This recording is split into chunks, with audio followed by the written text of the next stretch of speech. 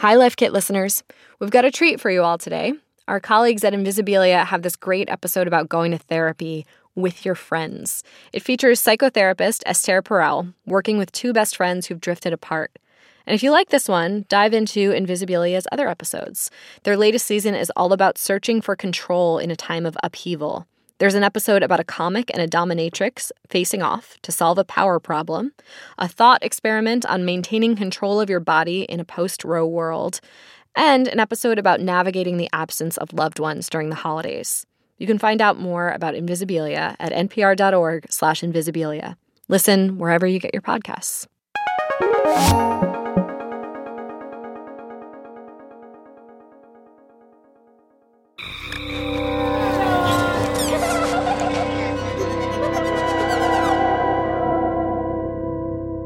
From NPR, this is Invisibilia. I'm Yowei Shaw. And I'm Kia Miakanatis. Okay, so Kia, a couple years ago, I was talking to my therapist, having kind of a boring session, when she told me something that pushed a button I did not know even existed inside me. She just casually suggested the idea of friend therapy. Okay. Like, what did she mean by that? So I think she meant like group therapy or couples therapy, but like between friends. But in that moment, all I remember is my blood running cold, my entire body recoiling and saying F that very loudly in my head. Why? That is quite the reaction. I think it was because I'd never heard those words uttered before. Friend therapy. It also just seemed mad awkward. Like, you know, me, like I don't have the practice of dealing with conflict in the most head-on way. I already have trouble asking my friends to return clothes that they've borrowed. I mean, I feel you, though. That is a hard thing. So because of this friendship season we're working on, I've been replaying that moment in my head, wondering why I had such an extreme reaction. So I talked to someone about it. Because when you bring somebody else into your individual therapy, you lose the hegemony of the narrative. And so I wonder if part of your no was no to losing that ownership. This is, of course, none other than the Esther Perel, one of the most famous relationship therapists out there. It's like such a voice of authority where I'm just like, I believe you. Yes, Esther. Totally.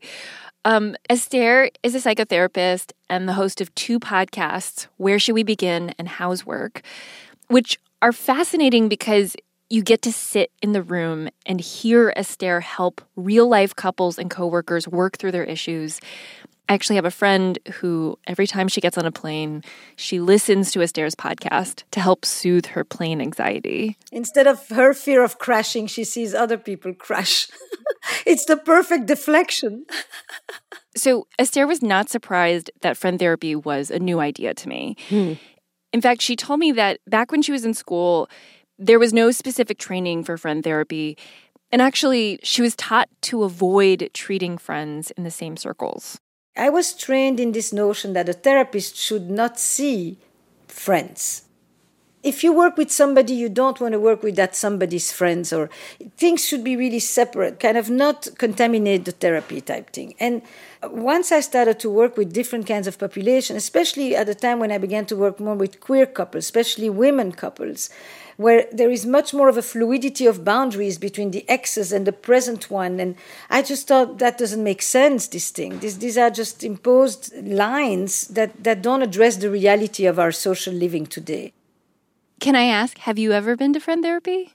So no one's ever asked me to go to friend therapy, thank God. But after hearing this, I'm like, no, there is a particular friend, one of my best friends from college who our friendship just ended for lots of complex reasons. And we probably really could have used a third objective party. Because I think towards the end of it, it's like we both wanted to be friends, but we had kind of like lost our friend connection. And without like some support, it was just easier to walk away from it than it was to try to patch it up and reconnect. It's a little sad. And I know, it's just like your story makes me think about all of the friendships out there that could have been saved. Do you know what I mean? Like if friend therapy were more of a thing, perhaps? Theoretically, I love it But in practice, I feel like I would probably be really scared to ask a friend to do this with me. And like it could go a million different ways and it's a lot of pressure. I mean, you might also just have trouble getting access, you know? The vast majority of relationship therapists primarily focus on couples or family counseling. And, you know, we weren't able to find any accreditation or training programs specializing in friend therapy. Part of it is a kind of a bias that commitment, love, and intimacy belong in the realm of family and belong in the romantic sphere, that they don't necessarily apply to friendships. And part of it, Esther thinks, has to do with the kinds of friendships our current culture prioritizes. She says, basically, we used to live in a very different kind of society where most people were born, they grew up, they worked, they died, pretty much in the same place. She says that's a structure society. It values the roots, it values the consistency, the continuity, the reliability across time, across borders and geography. You don't make friends so quickly, but once they are your friends for life. But as we've become more and more mobile, moving around for school, for jobs, she says we've shifted to something called a network society. Network comes is part of the society that Zygmunt Bauman calls liquid life. It's where change, dizzying change is what really kind of stands out. And that demands adaptation all the time. That demands that you can make new friends that will be there for circumstances, for a certain period, for a certain aspect of your life, and then there will be others. This society praises your ability to just kind of make friends quick, but it doesn't necessarily talk about the longevity, the depth, the complexity. So yeah, today when we're moving around more, it makes sense that being able to make new friends is useful. Yeah. But what about the friends we make but want to keep long term? The friendships that need a little bit of help. So far in this season, I feel like we've done a lot of talking about friendship problems, but I wanted to know, what does it sound like for friends to work through their problems in real time? It just so happened that when we reached out, Esther and her podcast team were also thinking about friendship. So today on the show, we are taking a trip to friend therapy with the one and only Esther Perel. Sounds juicy. These are not her patients. These are people who signed up for a one-time counseling session and agreed to be recorded. And it's going to be a conversation we don't normally get to hear. Two friends who see themselves as brothers who have never talked intimately about their feelings and their friendship in this way. I saw it on Esther's Instagram that she was doing a series on friendship. I was like, oh. He said, first, have you heard of Esther Perel? And then he said, if so, do you want to go on an adventure? I said, absolutely to the adventure. Let me check out Esther Perel. Aww. And that's so sweet, but it's no, he set you up. Do you want to go on an adventure? And he's like, who's Esther Perel? Yeah. Does she do tours? Yeah, that sounds fun. And it's no, we're about to rehash all of our shit. Well, we will see how the rehashing goes after the break.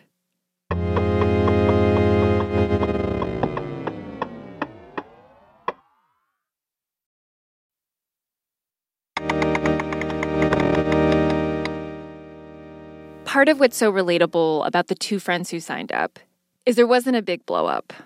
No can't believe he did that betrayal, no problem with a capital P to point to. What happened was much more ordinary and mysterious. Over the last few years, they've just slowly drifted apart.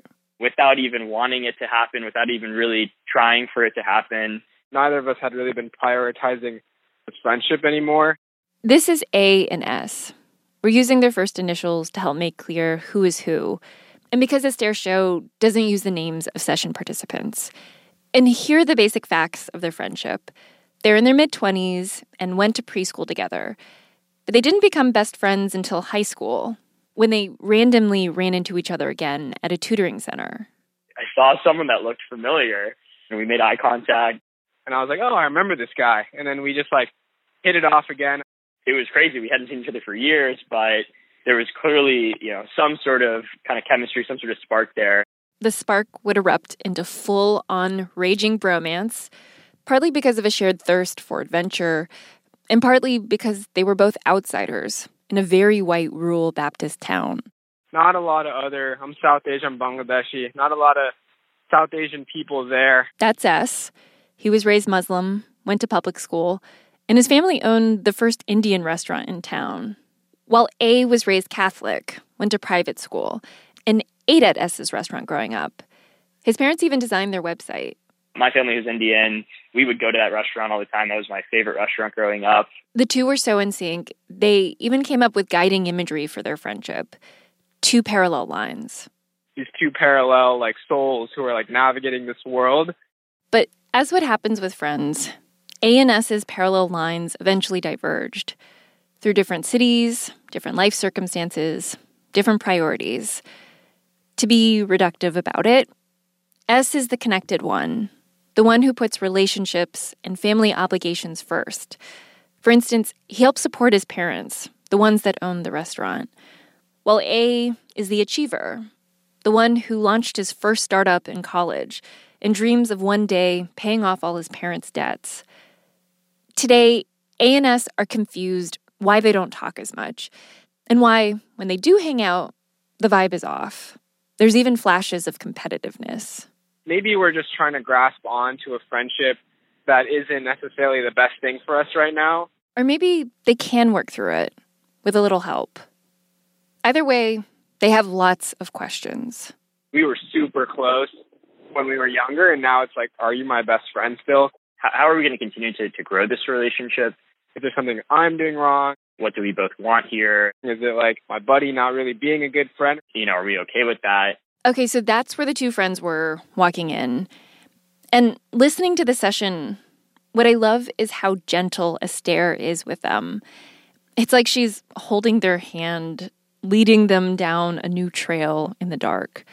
Sometimes pulling in one direction, sometimes just squeezing lightly for reassurance.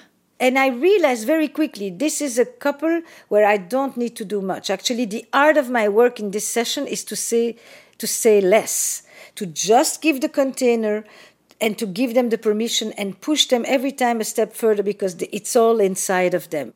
I talked to Esther about what happened in the session. And what you're about to hear reminds me of one of those post-game interviews on ESPN.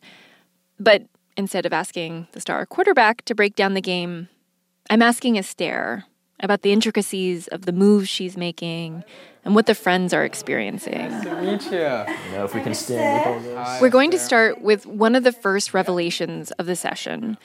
How even though A and S believe they only recently started having problems, the roots of their issues actually go all the way back to high school.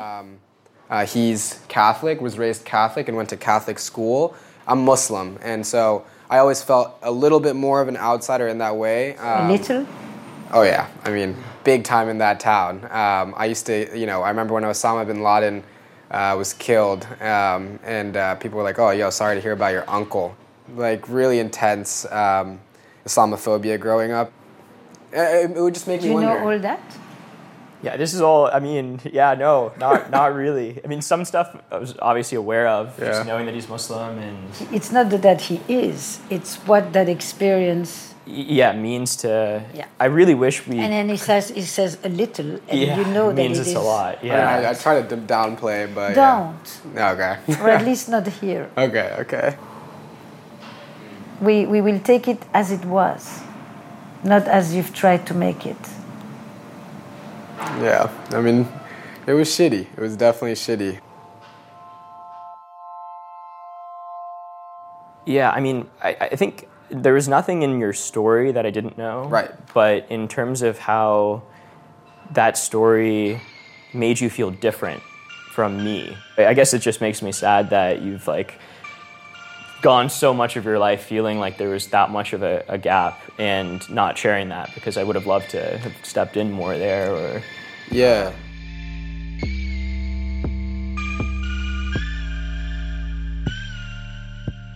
Just to add a little bit of color here, You know, I mean, I got Islamophobia too. Yeah. I was in an all-white space in school my entire life, which was like a space where I envied you. Like you got to grow up with diversity. Yeah. And like I always wished I went to public school because of that, and like did not enjoy going to a school where I didn't have that kind of experience. Yeah. And I think part of the reason I didn't share at all is because I didn't feel like it was my space to share because, you know, that you had more that you were dealing with, so I didn't want to take away from that. That's tough. So it's very interesting, right? Some of the things that you don't address, your intention is to protect the other. Mm-hmm.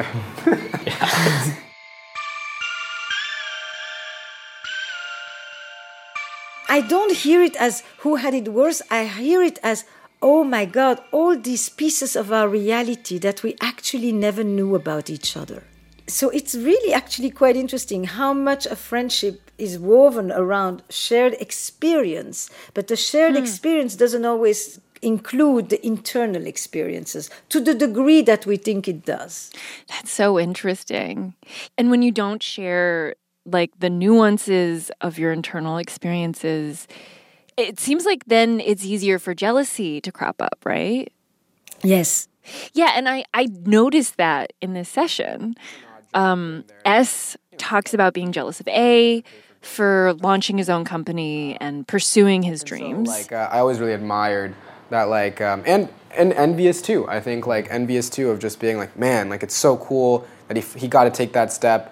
I always feel like I have to play it more carefully. Like, I don't have a safety net. Like, as soon as I stop making money, that's an income source that's lost to the family. And then A talks about being jealous of S for being this really open person who's able to develop deep connections easily. Admiration. How can someone be like this? How can someone go through this world that I feel like I'm also going through and be so comfortable sharing about themselves? And it's been, I think, the part that has been both I want to emulate, and that I've been, if we're talking about jealousy, envy, or like, you know, that's something that I absolutely don't feel like I have, and is always something I felt like you were just a master at. What's fascinating about this episode is that each one envies the other for a part that is inside themselves that they struggle with, and that is also really reflective in our society. So one of them wants to achieve and understands that in order to do that, he may need to sever his connection with his family in order to pursue his professional aspirations and his autonomy. But the price he pays is the price of disconnection. Also, I mean, I will say, it hasn't been a light, easy path with my parents at all, like going through that. I had to. And the other one feels that he can't go nearly as fast as his friend because he is much more anchored in relatedness and in the network of connections and in his obligations to his family. And therefore, he is going to think about them before he thinks about himself. Like, I've tried to live that way too. Like, I've tried to push my family, and it's just caused me insane distress. And each one says to the other, man, I wish I was able to be like you. When you've been talking about it that way, it's like, how can you look up to me? You know, like I look up to you. It's easy to idealize the other with envy, rather than to see that each one has consequences to the choices that they make. And part of the distance that I think has been created between the two of you is because each one has become a representation of the part of you that you struggle with. Yeah. Yeah, 100%. Yeah.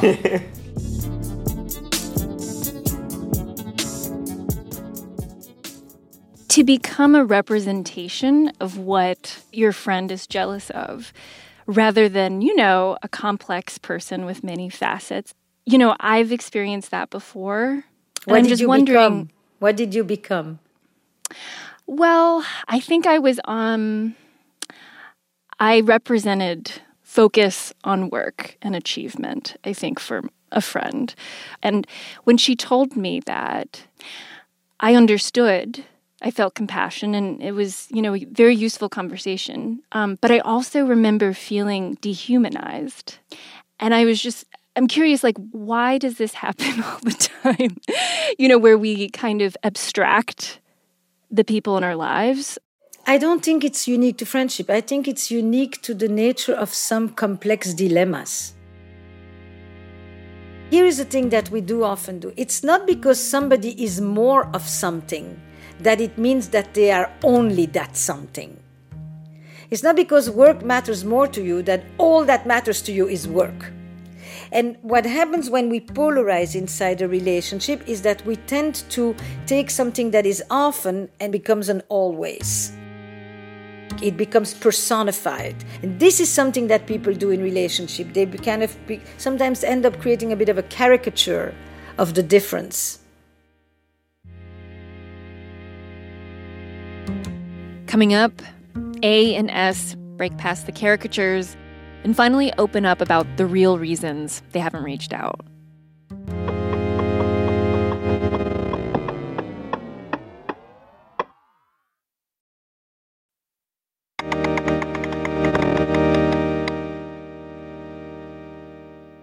So in this friendship, A and S, they're not talking as much. There's been growing tension. And at one point in the session, I notice you start to gather facts, like you're like a detective or something. Who's reaching out to who more, who's putting in the work to maintain the friendship. He's the one who reaches out? I think we both do every once in a while. I think it's changed recently. I've pulled back He's in the pulled past back. couple of years, because What you have in the beginning here is a pursuer and a distancer. That's one frame you can use, for tracking this, right? You've got one who's constantly saying, I'm calling you, how are you? And, when you have that kind of imbalance, it looks like one wants and one wants less. And the person who is more manifest about a certain need isn't necessarily the one for whom this need is the biggest. I feel comfortable doing things on my own is because I know I have such profound connections with people like him. As long as he makes sure that the connection is preserved. But if he steps back like he did in the last 2 years, do you notice it? I definitely have, yeah. After how long? No, throughout. It's definitely have recognized it. And then I notice you make room for the other friend, the one who tends to reach out more, to say something that he seems, possibly scared to say to his friend, that is really making him feel very insecure about the friendship. I feel like sometimes in our friendship, I hear you make the effort sometimes, but I think sometimes I worry that the growth is more important than the relationship. And growth, you mean the achievement? Yeah. Accomplishments? Yeah. Success? Your journey that you're on. You were doing some amazing things over the years, and like I said, I've looked up to you for so long, but I think for a while I didn't know if you still need me. Yeah, whether I had any value. How does that resonate for you? You are more interested in your pursuits than in the importance of your relationships, which includes him. Yeah. I've heard it from every partner I've ever had as well. He also ends up feeling like, he becomes a deviation from your path. No. That's what he said. I can understand where that's coming from. And I absolutely think my behavior and where my mind was leading me in places, that's super fair. And I'm sorry. It feels like something shifts when the apology happens. Absolutely. Almost like the lights going off. And they get into place and start this slow dance of revealing insecurities about the friendship. Can I also say, I can see where you're coming from. I also did feel something similar towards you, know, because you're a super dynamic person. You make friends super easily. Yeah. And when we went off to college, I knew you were making really deep friendships with people. Mm-hmm. And I wasn't. I was very much I wasn't trying to. Mm-hmm. And that probably scared me. Yeah. It did scare me, you know? Yeah.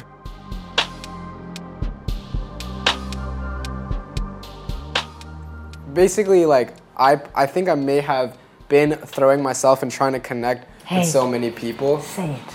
Yeah, because I was also, I didn't think I was important as a best friend to you, and so I was throwing myself into that because I didn't feel secure enough in our friendship to just trust that like that was always there. Yeah. But I will say that for many years in college, like I avoided calling anyone like a best friend. Yeah. Because I was always like, yeah, I was like, my best friend is you. And so like hold on. Yeah. Take a breath.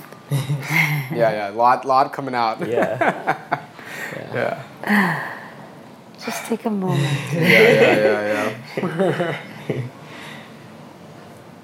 I remember hold on. Oh. Just take it in, people. You're sharing so much. Just we can be quiet for a moment.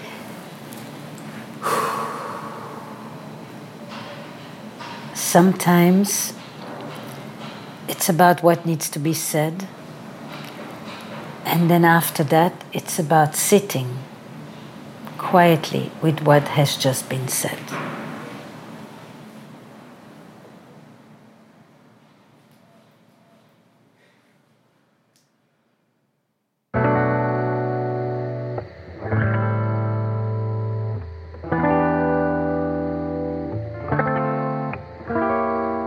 Each of them thinks the other one doesn't care. See, they want to divest because they think the other one is over me. I no longer am important to you. You have made so many new friends in college. You have made so many new friends in your entrepreneurship life. I remember, so many occasions where you would tell me something really important in your life during that last few years, and then you would follow it up with talking about how other people that you've shared this with have responded in different ways. And maybe that was you trying to protect yourself. For sure. It's always been hard for me to know, is there anything that's just preserved for me?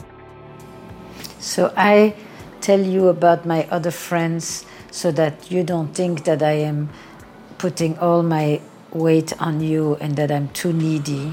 Exactly. And then I hear you tell me about the other friends, and so then I think I'm not that important after all. Yeah.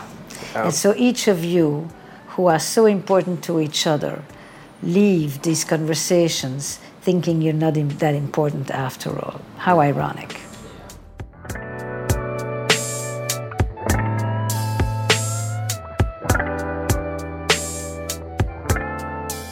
Once they understand how important they are to each other, there's not a split second of them thinking that they should part. It's really more, I want you in my life, dude. Whoa, I want you in my life too, You're my favorite person to adventure and take on the world with. There's no I realize and recognize it now. When I said I want us to be lifelong friends and that sort of thing, it's just because I want you to be in my life, not checking in here and there, but literally be best friends. Yeah. It's just I love you, man. Yeah, I love you too, man.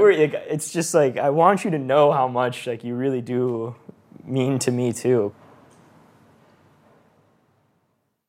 I've heard friendship researchers talk about the importance of affirming our friendships, and it seems so basic and obvious, but I can totally see why it doesn't happen.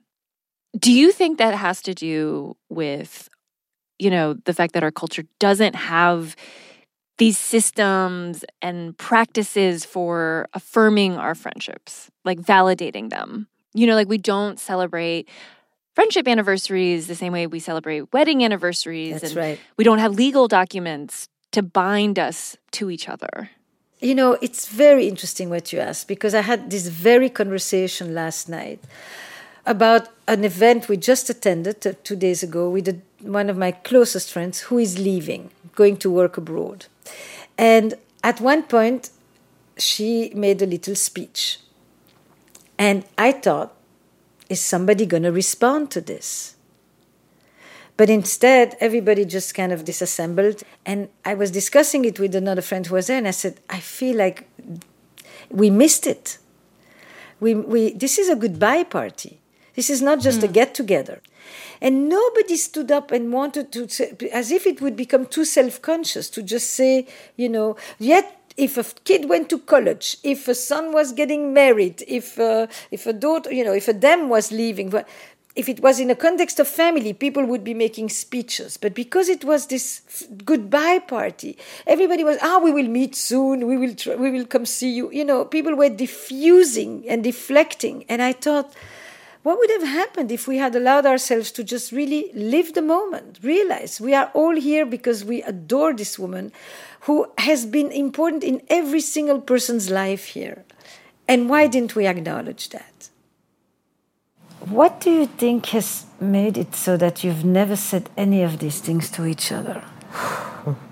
Being freaking men. Yeah, I think I feel the resistance of just like our like upbringings and just being like upbringings or men in your upbringing.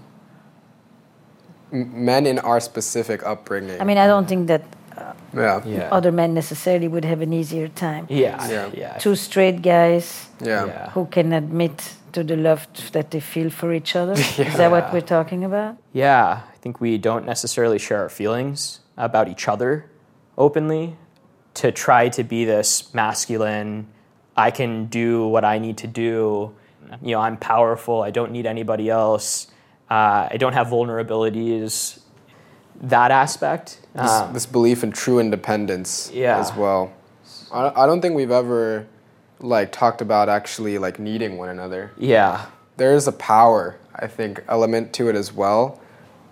I don't want to feel ever less in power in relation to you, I think, because it would create some sort of submissive or needy. I think we've used that word a couple times here. Yeah. So fantastic. Every time you talk about not wanting to be needy, you cross your arms. Oh, yeah. little protective mechanism right there. Wow.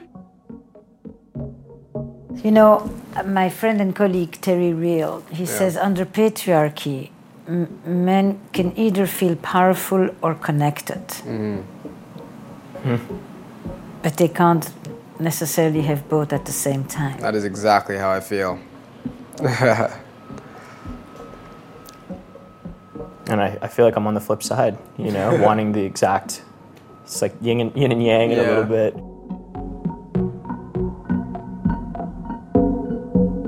I can't even tell you how much I work on friendship in my work with men, when I do individual work with them or couple work. I mean, I systematically ask them, who are your friends? Do you have close friends? Who knows about this? Who do you discuss that with?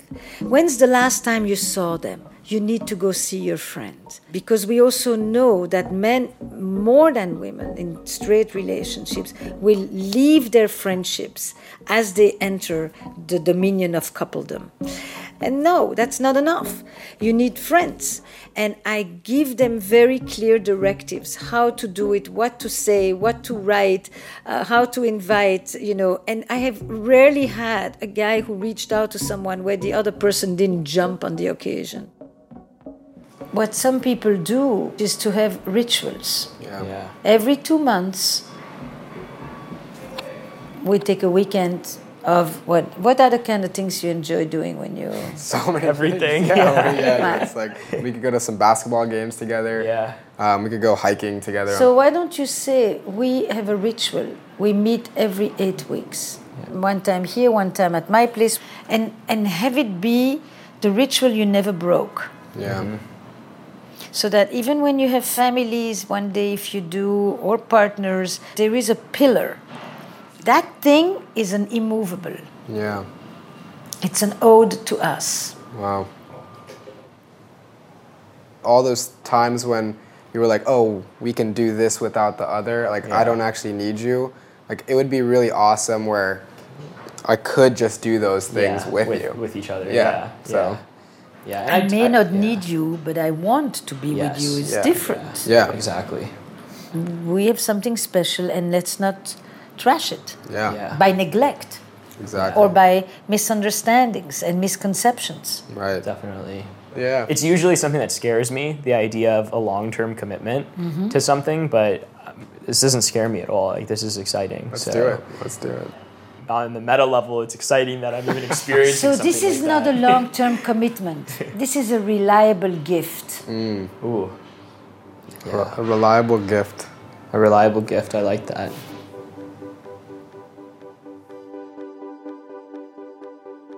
What do you think the future looks like for them? You know, honestly, I don't know. What I do know is that when I said that, they loved the idea. So an intervention is only worthy of the response that it gets. I think that the conversation that they had was so relieving.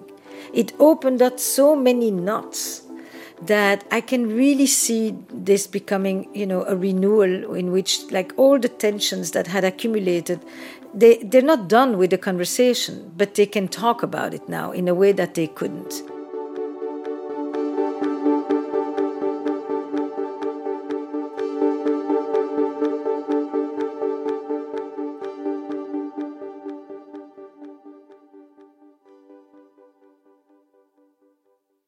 That's it. That's our first friend therapy session ever. Woo! Vicariously. Exactly. I get the help, minus the vulnerability.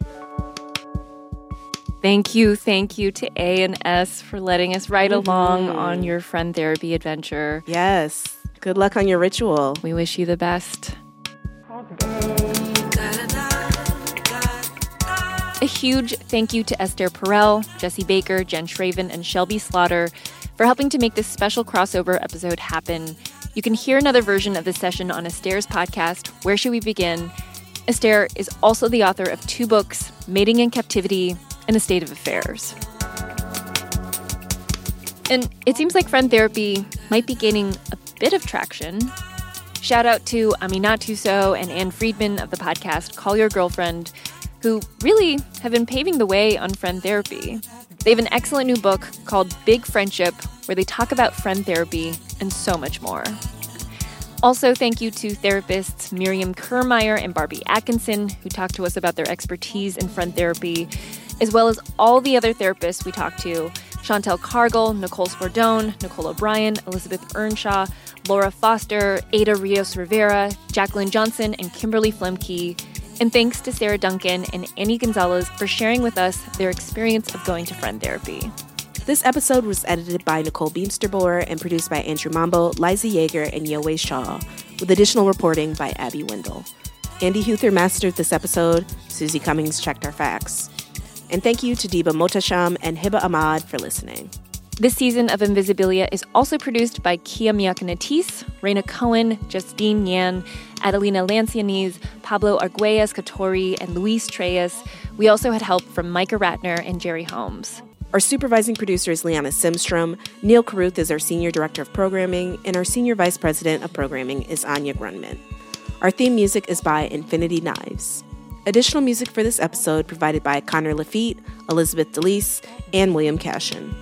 To see an original illustration for this episode and the rest of our season by Sonnen Zimmer, visit npr.org/invisibilia. And remember, if you are having hard friend feelings and need some help, call us. We want to listen. Talk about it on a podcast, because that will solve everything. Everything. JK.